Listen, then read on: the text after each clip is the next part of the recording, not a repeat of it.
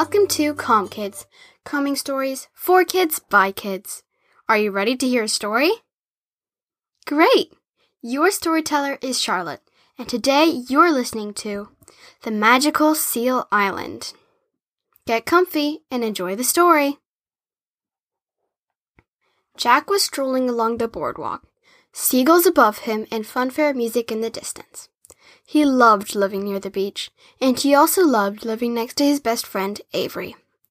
They had been best friends ever since he had moved to Salt Sea City a few years ago. Jack was walking to meet Avery over by their favorite place. It was right next to the ice cream truck, over by the large rocks on the sand. The rocks were very large and kind of made a cave, so there was a hole you could walk into. Inside the cave, Jack and Avery had set up some twinkly fairy lights, posters, and even a table and chairs. Anyway, when Jack arrived at their spot, he saw that Avery was already there, getting them ice cream from the truck. They also knew Mr. Bobbins, the ice cream man, very well, and he always gave him free ice cream. Avery thanked him before turning to Jack and saying, "Hi, I almost didn't see you there." Jack was handed an ice cream as they started their short walk to their special place. It was a very hot day, and the ice cream was melting very fast, so Jack was concentrating on licking the ice cream off the sides before it dripped onto the sand beneath them.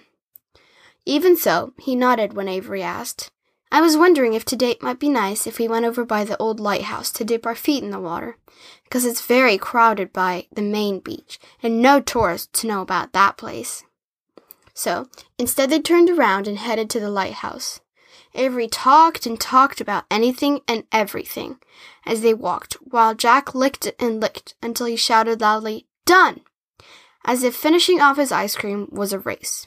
He struck a pose as if he was a hero, and everyone stared at him just because of the overall weirdness of it all. "Okay," said Avery, and then continued talking about absolute nonsense. They arrived at the lighthouse soon after, and Avery was still licking her ice cream when they sat down, because she was talking so much.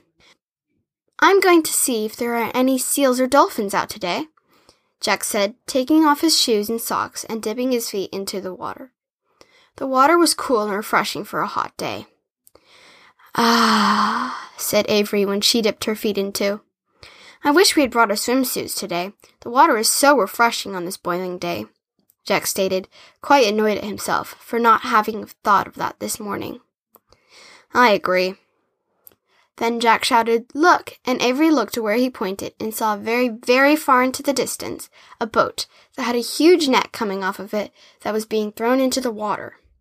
"What are they doing?" asked Avery. I think they're trying to catch seals and dolphins," replied Jack, sure that this couldn't be true. "We can't let them do that," said Avery, who was completely shocked. She got up and started walking away. Jack stood up and followed her, asking where she was going. She replied, saying that she was going home and that she would be back soon. Jack wasn't sure about what to do. He didn't want to follow. Plus, Avery had no shoes on.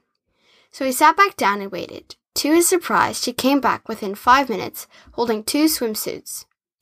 Puzzled, Jack said, "We can't go swimming all the way to the boat." Avery chuckled and said, "No, silly. We will get a kayak and row over there.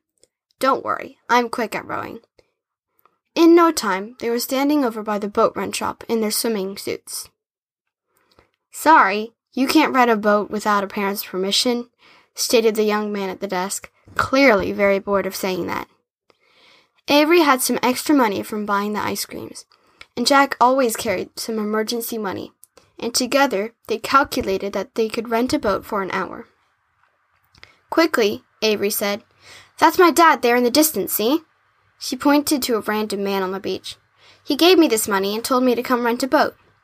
The tired man said whatever, took the money, and called to someone to help them get a boat. "Yes," said both of them inside their heads. The man that was helping get the boat was much kinder, and explained how to row and get into the water. After they were both in the water, Jack said, I'm not so sure about this." Avery replied, "Relax, it'll be fun, I promise." She then showed him how to row, because he was too busy worrying about all the things that could possibly happen in the water. He had narrowed it down to 20 possible accidents that could happen. After arriving close enough to the boat, they realized that it was really, really big. Then Jack said, "Look, there's a ladder." And to where Jack pointed, Avery looked, seeing a very long rope ladder. "If we get close enough, we can attach our boat to the little hook next to the ladder and climb the ladder to talk to the people on the boat," Jack continued. Avery stared in shock to how smart he sounded. She was usually the one that came up with all the ideas and had massive brainstorms. "That's genius," she said, astonished. They rowed closer, then Avery carefully stood up and attached the boat to the hook.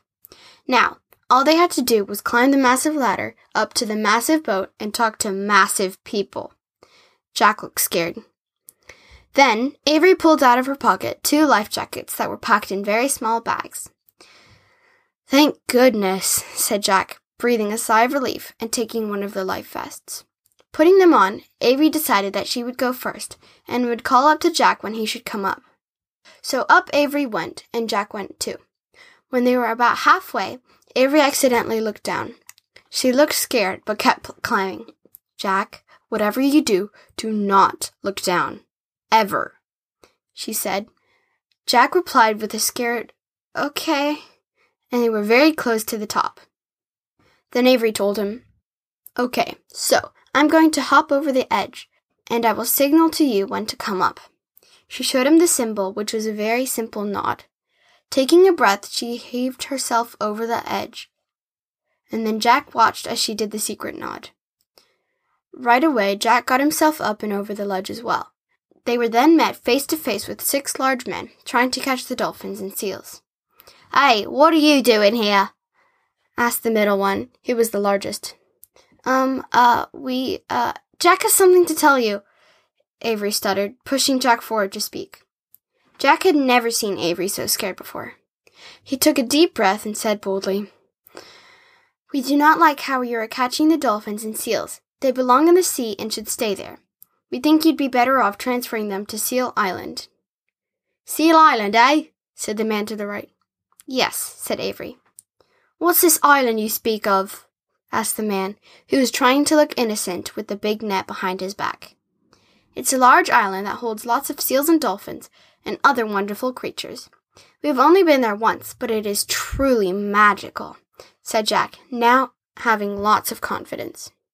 "We are actually quite close. If you want, we could lead the way," added Avery. The men agreed, so off they went, steering the way to the small island. "Here we are," said Avery, and they hopped up onto the nearest rock and said that they could now put the seals and dolphins here. But all the men did was stare in awe. Seal Island was truly magnificent. Seals and dolphins swimming and having fun, jumping around and dancing. Colors everywhere and rainbow in the sky. "See? Don't you think they would rather live here?" added Avery. But all the men did was nod, and they unloaded the animals onto the rocks from where they saw their family and jumped into the water very happy. When Jack and Avery hopped into their beds that night, all they could think about was what an adventure they had had that day and how happy the animals must be and how they had saved their lives.